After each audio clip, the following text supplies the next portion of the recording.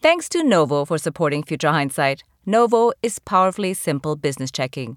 You're making something new with your business, and to support you, Novo built a new kind of business checking. Get your free business checking account in just 10 minutes at novo.co/hopeful. Thanks also to Shopify for supporting Future Hindsight. Shopify is a platform designed for anyone to sell anywhere, giving entrepreneurs like myself the resources once reserved for big business.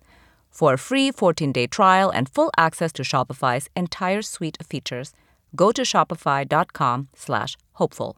And another thing before we get into the meat of the show. This month, Future Hindsight is featured in the AAPI Voices category on Stitcher. So I wanted to say a quick thank you to Stitcher and to urge you all to check out some of the other amazing podcasts in this section this month, like the Angry Therapist podcast and the Unmistakable Creative podcast.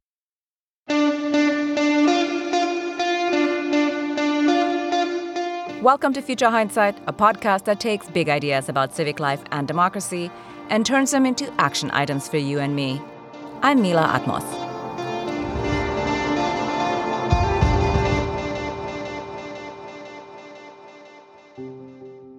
It's primary season, and in some places, that pretty much means the whole ballgame. We're looking at voting and election reform a lot on the show in this midterm year, and it feels like an opportunity to take stock of the mechanisms of our democracy before the wheels come off. And one of the places we can see the strained mechanisms of our democracy is in the primary system, particularly closed primaries. That's when only registered members of each party can participate in selecting the candidate who will represent them in the general. The system means that somewhere like New York, where I live, the primaries are where the real action is. I live in a blue city, in a big blue state. So deciding who will run on the Democratic ticket is hotly contested. And the turnout on election day is anemic. So it seems as though closed primaries plus dominant party equal less democracy. Today's guest is going to help us look at the opportunities for reform in the primary system by lifting the lid on closed primaries and figuring out what open primaries could mean for how and when you vote. John Opdycke is the president of Open Primaries, which is building a coalition of diverse Americans to enact open primaries in all 50 states. John, thank you for joining us. Hi, Mila. It's great to be here. Thanks for having me. You're welcome. So to start, I'm wondering if we can talk about the history of closed primaries. Why do we have them? And, where do they come from?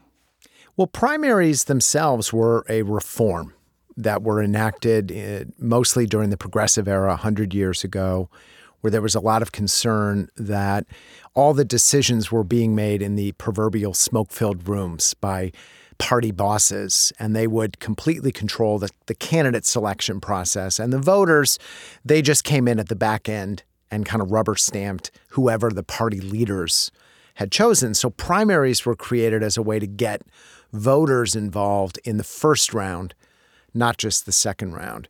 But one of the interesting things is that the parties themselves have actually adapted to the primary system and have used it to keep voters out. So something that was designed to bring the voters in has morphed into something that's designed to silo and control and exclude voters. The history of primaries comes from a real populist upsurge 100 years ago, and now we need that again. So basically it was a perversion of the initial reform. And so in what way is it now siloed and essentially preventing people from participating? Today, independent voters who don't want to be in any political party, are the largest group of voters in the country. That wasn't true 50 years ago or 100 years ago. It used to be 90% of Americans felt comfortable being a Democrat or Republican. So the system, as currently set up, has two main problems. One, it excludes independents in many states. If you're an independent voter, you're out of luck. You just simply don't get to participate. Two, in other states, it forces voters into a party framework in that first round of election. They allow independents to participate, but they still have to choose a party ballot. They can only choose from among the Democratic candidates or the Republican candidates. And a lot of independents and a lot of voters don't like that because they want to choose from all the candidates. They might like a Democrat for this office, a third-party candidate for another office, a Republican for a different office. So even if they do participate, they're involved in a party contest as opposed to, hey, let's look at all the candidates, see which ones I like, and I want to move from round one to round two. Right, right. First of all, I think one thing is basically voter suppression, because if you're an independent, for example, in New York, it's very clear you're not even participating. You're not Right. showing up at all. Right.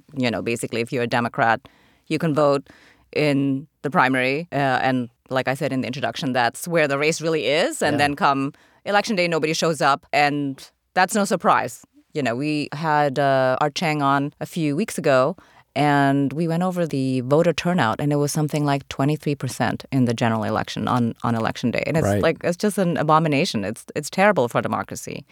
When we're talking about having closed primaries, what are the wider implications? Well, it's twofold.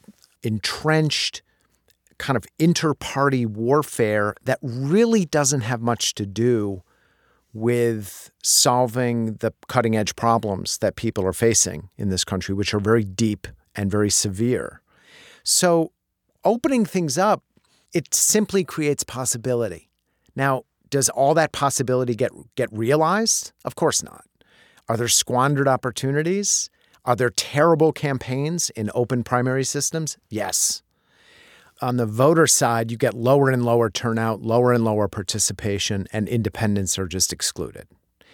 On the governing side, you get elected officials that are more and more attuned to small bands of partisan voters that live in their district, the party faithful, the activists, and that's who they gear their campaign to, and that's who they listen to. So when they go to the state legislature or to Congress, they're not really focused on what do my constituents need. They're focused on the 5% of my constituents who vote every year in primaries, which are the only voters that matter to me. What do they want?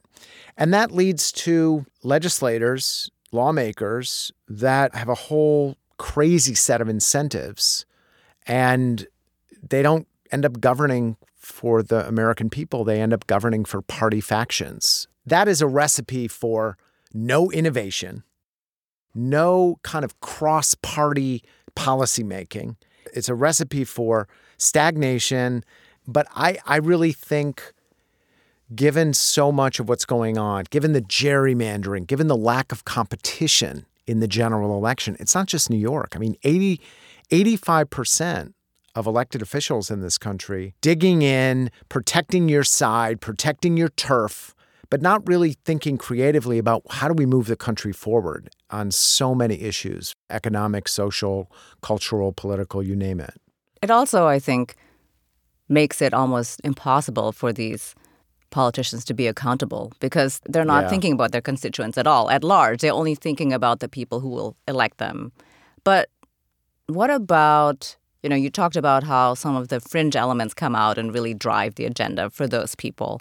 What about if you're being, primaried from your extreme flank? So, for example, Ken Paxton right now is being challenged from the right in Texas. Right. And so, these hyper-engaged and sometimes pretty extreme bases, they have so much influence. What can open primaries do to help with this issue? Well, Mila, something I like to talk about is that there's no reform, including open primaries, which I work on, which is like flipping a switch, meaning if you go from closed to open, you go from bad results to good results. All kinds of outcomes are possible in any system, good, bad, and ugly. I think the reason that I'm so passionate about changing the primary system is that in an open system, you create some breathing room, some oxygen for some new emerging types of coalitions and conversations to take place. Definitely. I agree. I think it makes working together possible. And also it creates this open sphere to talk about the issues in a way that is beyond partisanship, but really about solving the problems. But when we talk about open primaries, define how you understand open primaries, so just everybody's on the same page. I purposely like to keep it vague because it gets people to ask that question. What do you mean by an open primary? So it means a lot of different things. I think the gold standard is a primary that is not controlled by the parties. So when we think primary, we're kind of brainwashed into thinking, oh, that's a Democratic primary or a Republican primary. And what that election is to choose which Democrat and which Republican go on to the general election. A nonpartisan primary is not that at all. It's an election in which all the voters get to vote and all the candidates run. Democrat, Republican, Green, Libertarian, Peace and Freedom, you name it. They're all on the same ballot. And the voters, Democrats, Republicans, Independents, third party, they all get the same ballot. They vote for whoever they want. In California, Washington, and Nebraska, the top 2 vote getters go from the primary to the general election, regardless of party. So sometimes you end up with 2 Republicans facing off or 2 Democrats. More often than not, you get a Democrat versus a Republican because they're the 2 big teams. In Alaska, the top 4 vote getters go from the primary to the general election. And then they use ranked choice voting in the general election to determine the winner. So there's different ways to do a nonpartisan primary. The big change is that they're no longer party primaries. They're public primaries. They're about giving the voters and the candidates maximal freedom, maximal opportunity to vote for who they want, campaign to who they want, and not be kind of tied into these party silos in the first part of the election season. I haven't thought about it that way. And it sounds like a lot of states are already doing some innovative work here between California and Alaska. I'm actually really interested in Alaska because it does ranked choice voting at the end with 4 candidates. Right. I'm really surprised that it's coming out of Alaska, of all places, because, Well, I mean, Alaska had a blanket open primary for 50 years, and then it got ruled unconstitutional. So what is that? What's a blanket? The blanket open primary was a system they had in California, Washington, and Alaska, and it got ruled unconstitutional. What it was is it kept the party primary system. So there'd still be a Democratic primary and a Republican primary. But voters could flip-flop. They could go back and forth. They could vote in the Democratic primary for Assembly, the Republican primary for Senate, the Democratic primary for Congress, and that got ruled unconstitutional. Why is it unconstitutional? Well, the parties argued all the way to the Supreme Court, and they won, that if the purpose of a primary is to choose the nominee of that party, then the party has the right to determine who can and can't vote in that election. And they won that right. That's why we've gone to nonpartisan primaries, because the purpose of these primaries is no longer to select a party nominee. It's to select who are the most popular candidates. Right. Yeah, that makes sense. Yeah. Thanks for explaining that. Yeah. So if they're run in so many different ways in different states, how can we think about that in terms of getting the best results election to election? Well, I really think that the current system, there's some form of party primary in 46 of the 50 states. The parties, they argue, hey, these are party elections. Only party members should be eligible to vote in those elections. And there's logic to that. It makes sense. If you're having an election at the Elks Club to determine your secretary and president, you only want Elks voting. You don't want Rotarians or Kiwanis coming by. The problem is that the parties, they say these are private elections, but then they ask the taxpayers to fund them and the government to administer them. So this is it's a design flaw. And I think part of what the impetus is around the country, and people are experimenting with different models, is these are public elections. The public should be able to vote in them. People that don't want to join a party should be able to vote in them. People that want to join a party but maybe want to vote for a candidate outside their party should be able to do that. And I really think the evidence is out there that if you stick with an old party-oriented system, you're going to continue to get party-oriented government. And people have different opinions on this. I think that might have worked very well 50 years ago. It's not working today. Right. Yeah, I agree. It's not working today. And I think that's very well put. If you continue to invest in the same system, you're going to get the same outcomes. Like, if you're not changing your behavior, you're not going to get new outcomes. Yeah. And look, there's an argument you could make. You could say the parties, the Democrats and Republicans, have done a great job at kind of adding some order and some stability to the chaos of American political life. We're a diverse country. We're a big country. You could make the argument that 50 years ago, the Democrats and Republicans created a process by which ideas that came from the fringe could be integrated into the mainstream of American political life, and that the parties presided over that process in a healthy and growthful and stable way. I don't happen to agree with that argument, but you could make that argument. But you can't look at American politics today and say the parties are playing a positive, stabilizing, productive role. They're doing the exact opposite. They're turning every issue into a political football designed to divide voters and drive wedges between people. They take issues that are very solvable, like immigration, and they make sure they never get solved because they want to keep raising millions of dollars and ginning up voters against each other. They want to keep these issues like hot button issues. And meanwhile, so much of the business of the country just doesn't get attended to. So I think part of the subtext of reforming the primary system is forcing a conversation about the role the parties play in controlling every aspect of political life in this country. It's a conversation whose time has come.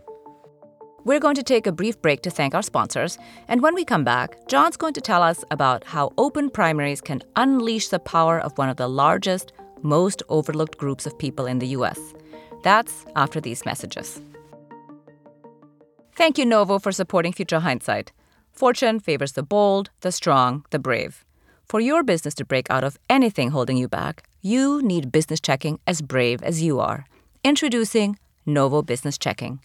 Novo is powerfully simple business checking, and unlike the traditional banking model, Novo has no minimum balances, no transaction limits, and no hidden fees.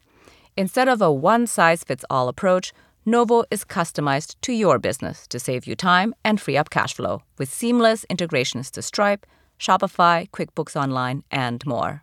Sign up for Novo for free and join the community of over 150,000 fearless small businesses who found the customizable business checking solution that admires their bravery. And by the way, with so many seamless integrations, fans call Novo the Swiss Army knife of business checking accounts. Sign up for your free business checking account right now at novo.co/hopeful. Plus, Future Hindsight listeners get access to over $5,000 in perks and discounts. Go to novo.co/hopeful to sign up for free. novo.co/hopeful. Novo Platform Inc. is a fintech, not a bank. Banking services provided by Middlesex Federal Savings FA, member FDIC. Terms and conditions apply.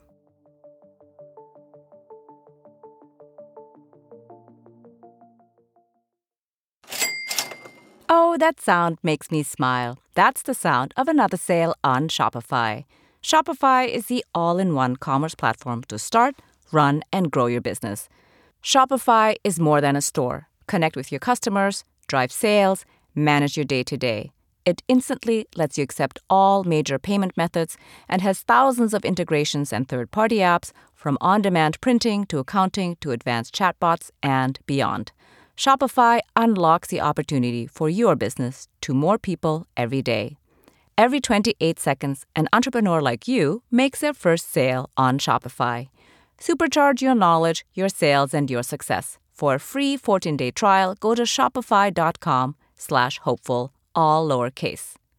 Shopify is a platform designed for anyone to sell anywhere, giving you the resources once reserved for big business, customized just for you, with a great-looking online store that brings your idea to life and tools to manage and drive sales. Making your idea real opens endless possibilities. I love how Shopify makes it easy for anyone to successfully run your own business. More than a store, Shopify grows with you. Shopify powers millions of entrepreneurs from first sale to full scale. Access powerful tools to help you find customers, drive sales, and manage your day-to-day. Gain knowledge and confidence with resources to help you succeed. Plus, with 24/7 support, you're never alone. Get started by building and customizing your online store with no coding or design experience. This is possibility powered by Shopify. Go to shopify.com/hopeful, all lowercase, for a free 14-day trial and get full access to Shopify's entire suite of features. Start selling on Shopify today. Go to shopify.com/hopeful right now.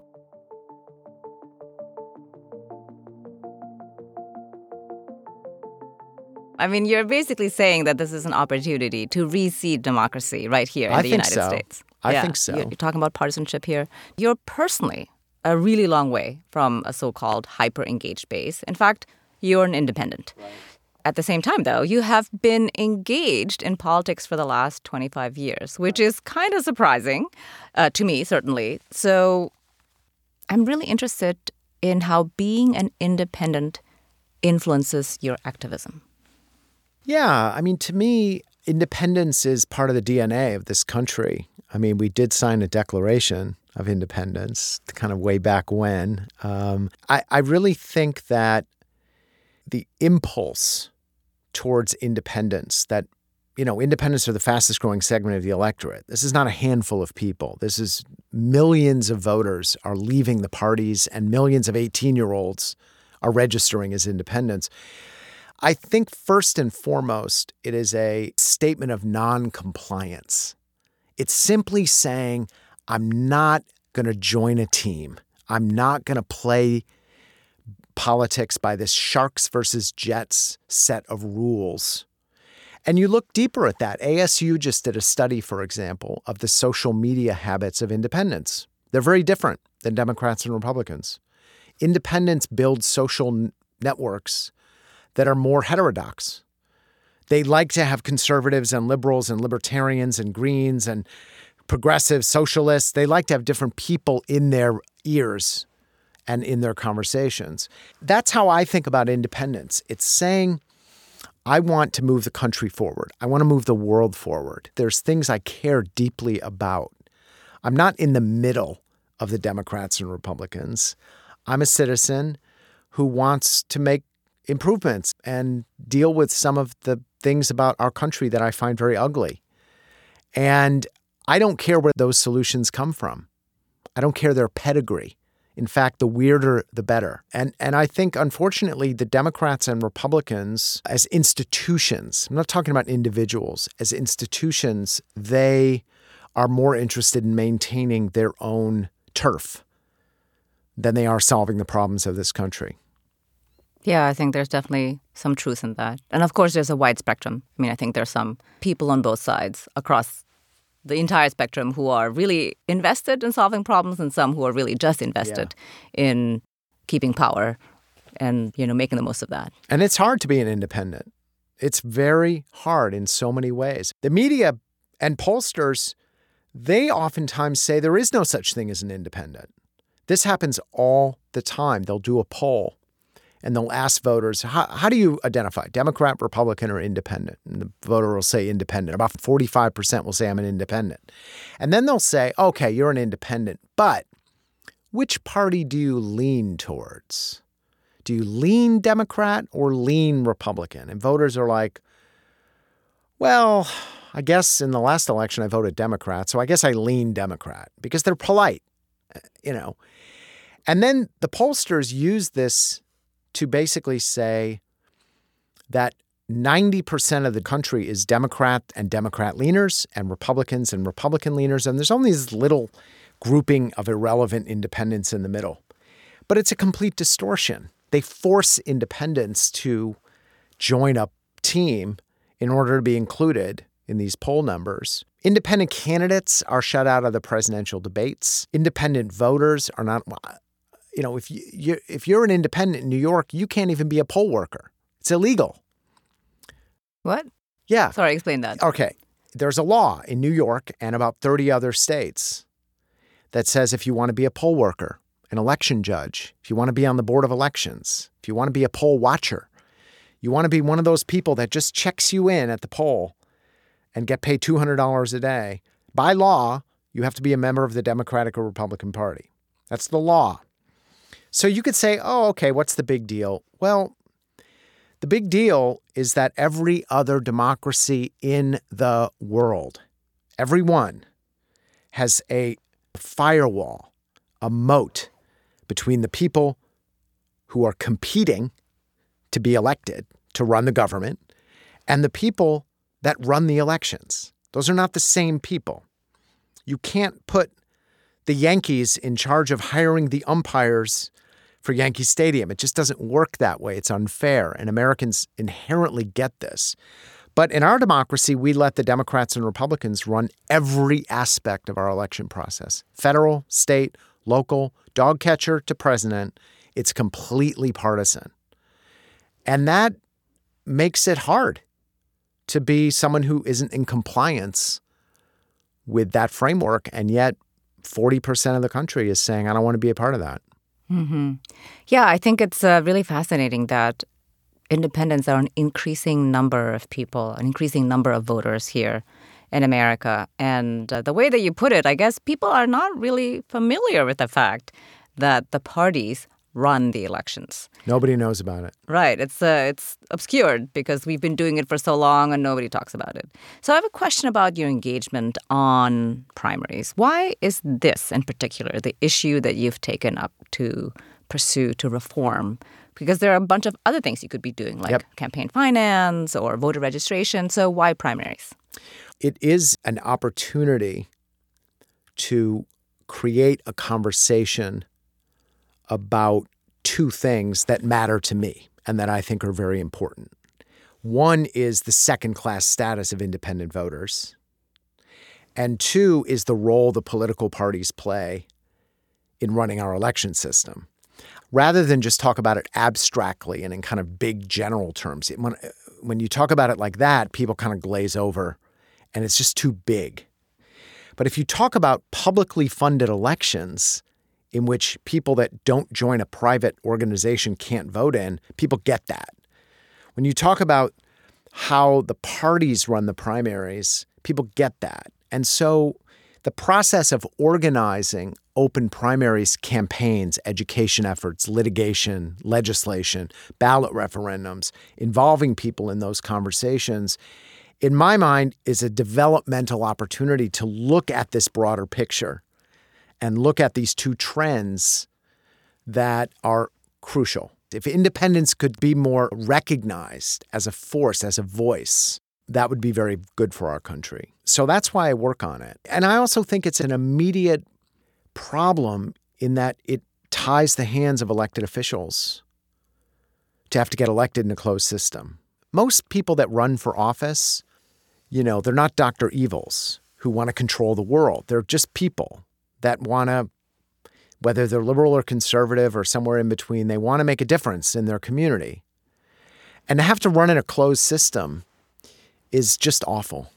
I can't tell you how many politicians and candidates I've spoken to that just describe the process of running for office in a closed party primary system as completely antithetical to kind of building a broad coalition for progress. It's just the exact opposite of that. Right, right. In a closed primary, of course, you're always going to get pitted to the person who's most extreme in your party.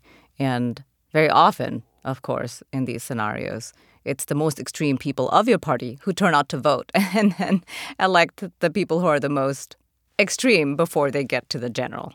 So, but actually, I'm really surprised to hear that people have complained about it, meaning candidates themselves. What do you hear? No, I had this conversation with David Holt just a couple of weeks ago. He's the mayor of Oklahoma City. And Oklahoma City has a nonpartisan system. So he ran for mayor as a Republican in a nonpartisan open primary system and was able to go out and talk to independents, Democrats, and he won with 65% of the vote. But before he was the mayor, he was a state senator. And Oklahoma has a closed primary system to get elected to the state legislature. So he's run for office in a closed system and an open system. And he said in the closed system, he's like, the only people I could talk to were Republican primary voters. I couldn't talk to the independents. I couldn't talk to the Democrats. I have to spend my day making phone calls, going to events only designed to talk to this small group of voters. And he said it's not right because there's all these people I'm leaving out. And also, he's like, I'm a Republican, but I want to represent all the people in my district. I don't want to ignore them or negate them. And a closed system doesn't allow you to do that. Whereas in Oklahoma City, he's able to run a campaign and reach out to everybody. As a Republican, he's marching with the marchers who are protesting as part of Black Lives Matter because he wants to engage in a productive conversation in Oklahoma City about police brutality and underdevelopment. And he can do that because he's not tied into this kind of party-controlled system. Mm-hmm. But it's not just David Holt. A lot of politicians off the record will talk very eloquently about how terrible it is to run in a closed primary system. I'm actually so surprised that Oklahoma has both. Oh, yeah. That sounds weird. Most cities in the country have some form of a nonpartisan election. It's only a handful of cities like New York, like Philadelphia, that still use a partisan system for local elected officials. The norm, 85% of the cities in this country, it's some form of nonpartisan system. Interesting. Yeah. Well, that's very encouraging. But so I have a question about the problems with open primaries. Because one of the things that people say, of course, is that you can manipulate that, right? Like, so they do this in Texas, I know, where Democrats will vote for Republicans in the primary so that they get to, quote unquote, influence who's going to end up being the candidate for the opposing team. And so what do you say to that? Well, I mean, that's a good argument for getting rid of party primaries. In some ways, if you just have a public primary, there's no more opportunities for quote unquote manipulation because everybody gets the same ballot and they can vote for whoever they want. I tend to be a bit suspicious of arguments about voter manipulation because I think there's no legitimate way to vote or illegitimate way to vote. It's your vote. If you want to use your vote to vote against someone or do this or do that, what part of the Constitution says you can't use your vote in that way? I think voters should be able to vote in any way they want, either writing in Mickey Mouse or voting against somebody they don't like or voting for their favorite candidate. I don't think one is bad and one is good. Yeah, that's fair. That's fair. So what are two things an everyday citizen can do to advance the cause of open primaries to make sure that it gets adopted in their states and their cities? Well, I have a crazy idea. I mean, there's the easy ideas. Go to our website, openprimaries.org, sign up. We're working on state campaigns in about 15 states, and we have lots of ways for people to get involved, from writing letters to the editor to circulating petitions to contacting their legislators, lots of things. So go to our website and we'll get you plugged in. But here's my crazy idea. I think something our country needs is a national network of democracy clubs, of local clubs that get together once a month and they talk about what can we do to innovate in our political system here in Abilene or here in Burlington or and you can look at local elections, state elections, federal elections, the whole thing. Not to focus on a specific reform, not to be an open primaries club, but to really look at, hey, there is a certain amount of responsibility that comes from self-governance. And this country is formed on self-governance. And our muscles are flabby because, and again, I think this is one reason I'm an independent. I think the Democrats and Republicans make us flabby. They basically say, we'll handle politics. All you have to do is show up and vote.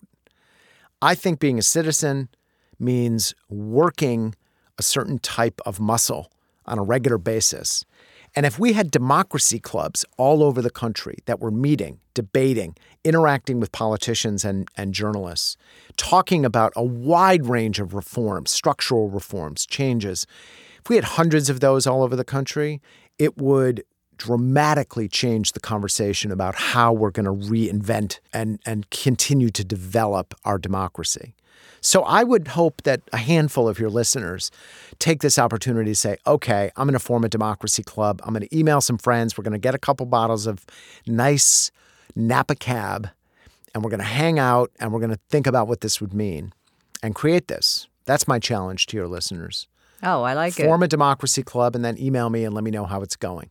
Yeah, I mean, we're hoping, of course, with this podcast that everybody who listens is inspired to get engaged in whatever way possible. And this is a great idea, is to form a club, get together and discuss what's possible, what they want to achieve, band together. I mean, after all, politics is for power, right? It's to make change, to tackle the issues that lie before us together.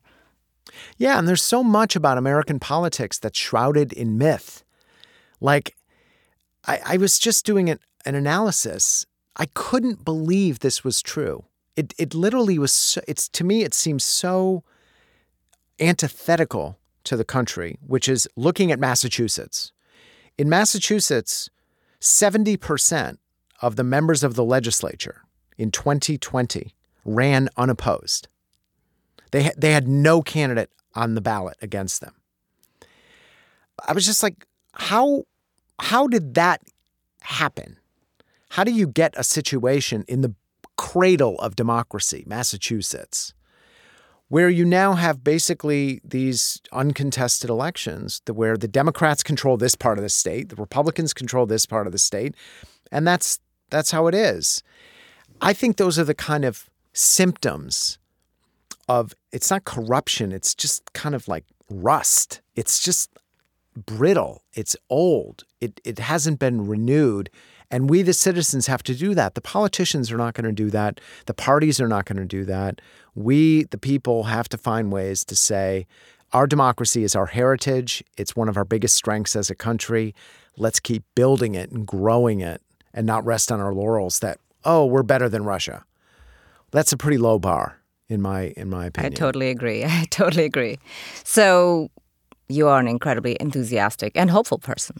As we're closing out this interview, looking into the future, what makes you hopeful? I mean, a lot. I've seen a huge shift in just the last 2 years from a variety of people, from billionaires that I talk to high school students, where there is a certain kind of attitude that this thing is not going to fix itself, that the great democracy ship, USS America, isn't just sailing by itself across the ocean, that it requires some maintenance and some participation. And I feel very excited about that. It hasn't kind of like crested into a full-blown democracy populist conversation in the country, but there's been a shift in attitude from, hey, we're America. I mean, this is the best democracy in the world. What are you talking about? To, yeah, there's some things here I got to get educated on. I got to figure out. I got to talk to people about. I got to do something about this because something seems wrong. And I think my challenge, my colleagues' challenge, other people's challenge is how to work with that in ways that give it the most possibility of having some positive impact. There has been a shift in this country in the last couple of years. That's very exciting. I agree. I think there is a shift, and I hope it continues to build, to your point, and that we can reconstruct, rebuild our democracy and make it stronger. Thanks so much, John, for joining us on Future Hindsight. Thank you, Mila. It was great to be here. John Opdycke is the president of Open Primaries.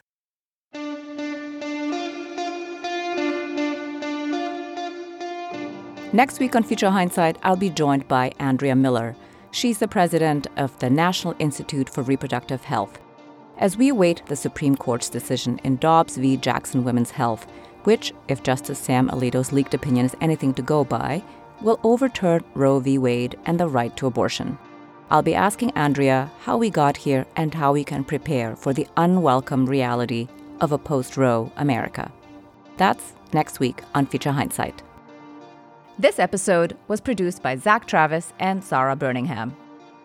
Until next time, stay engaged.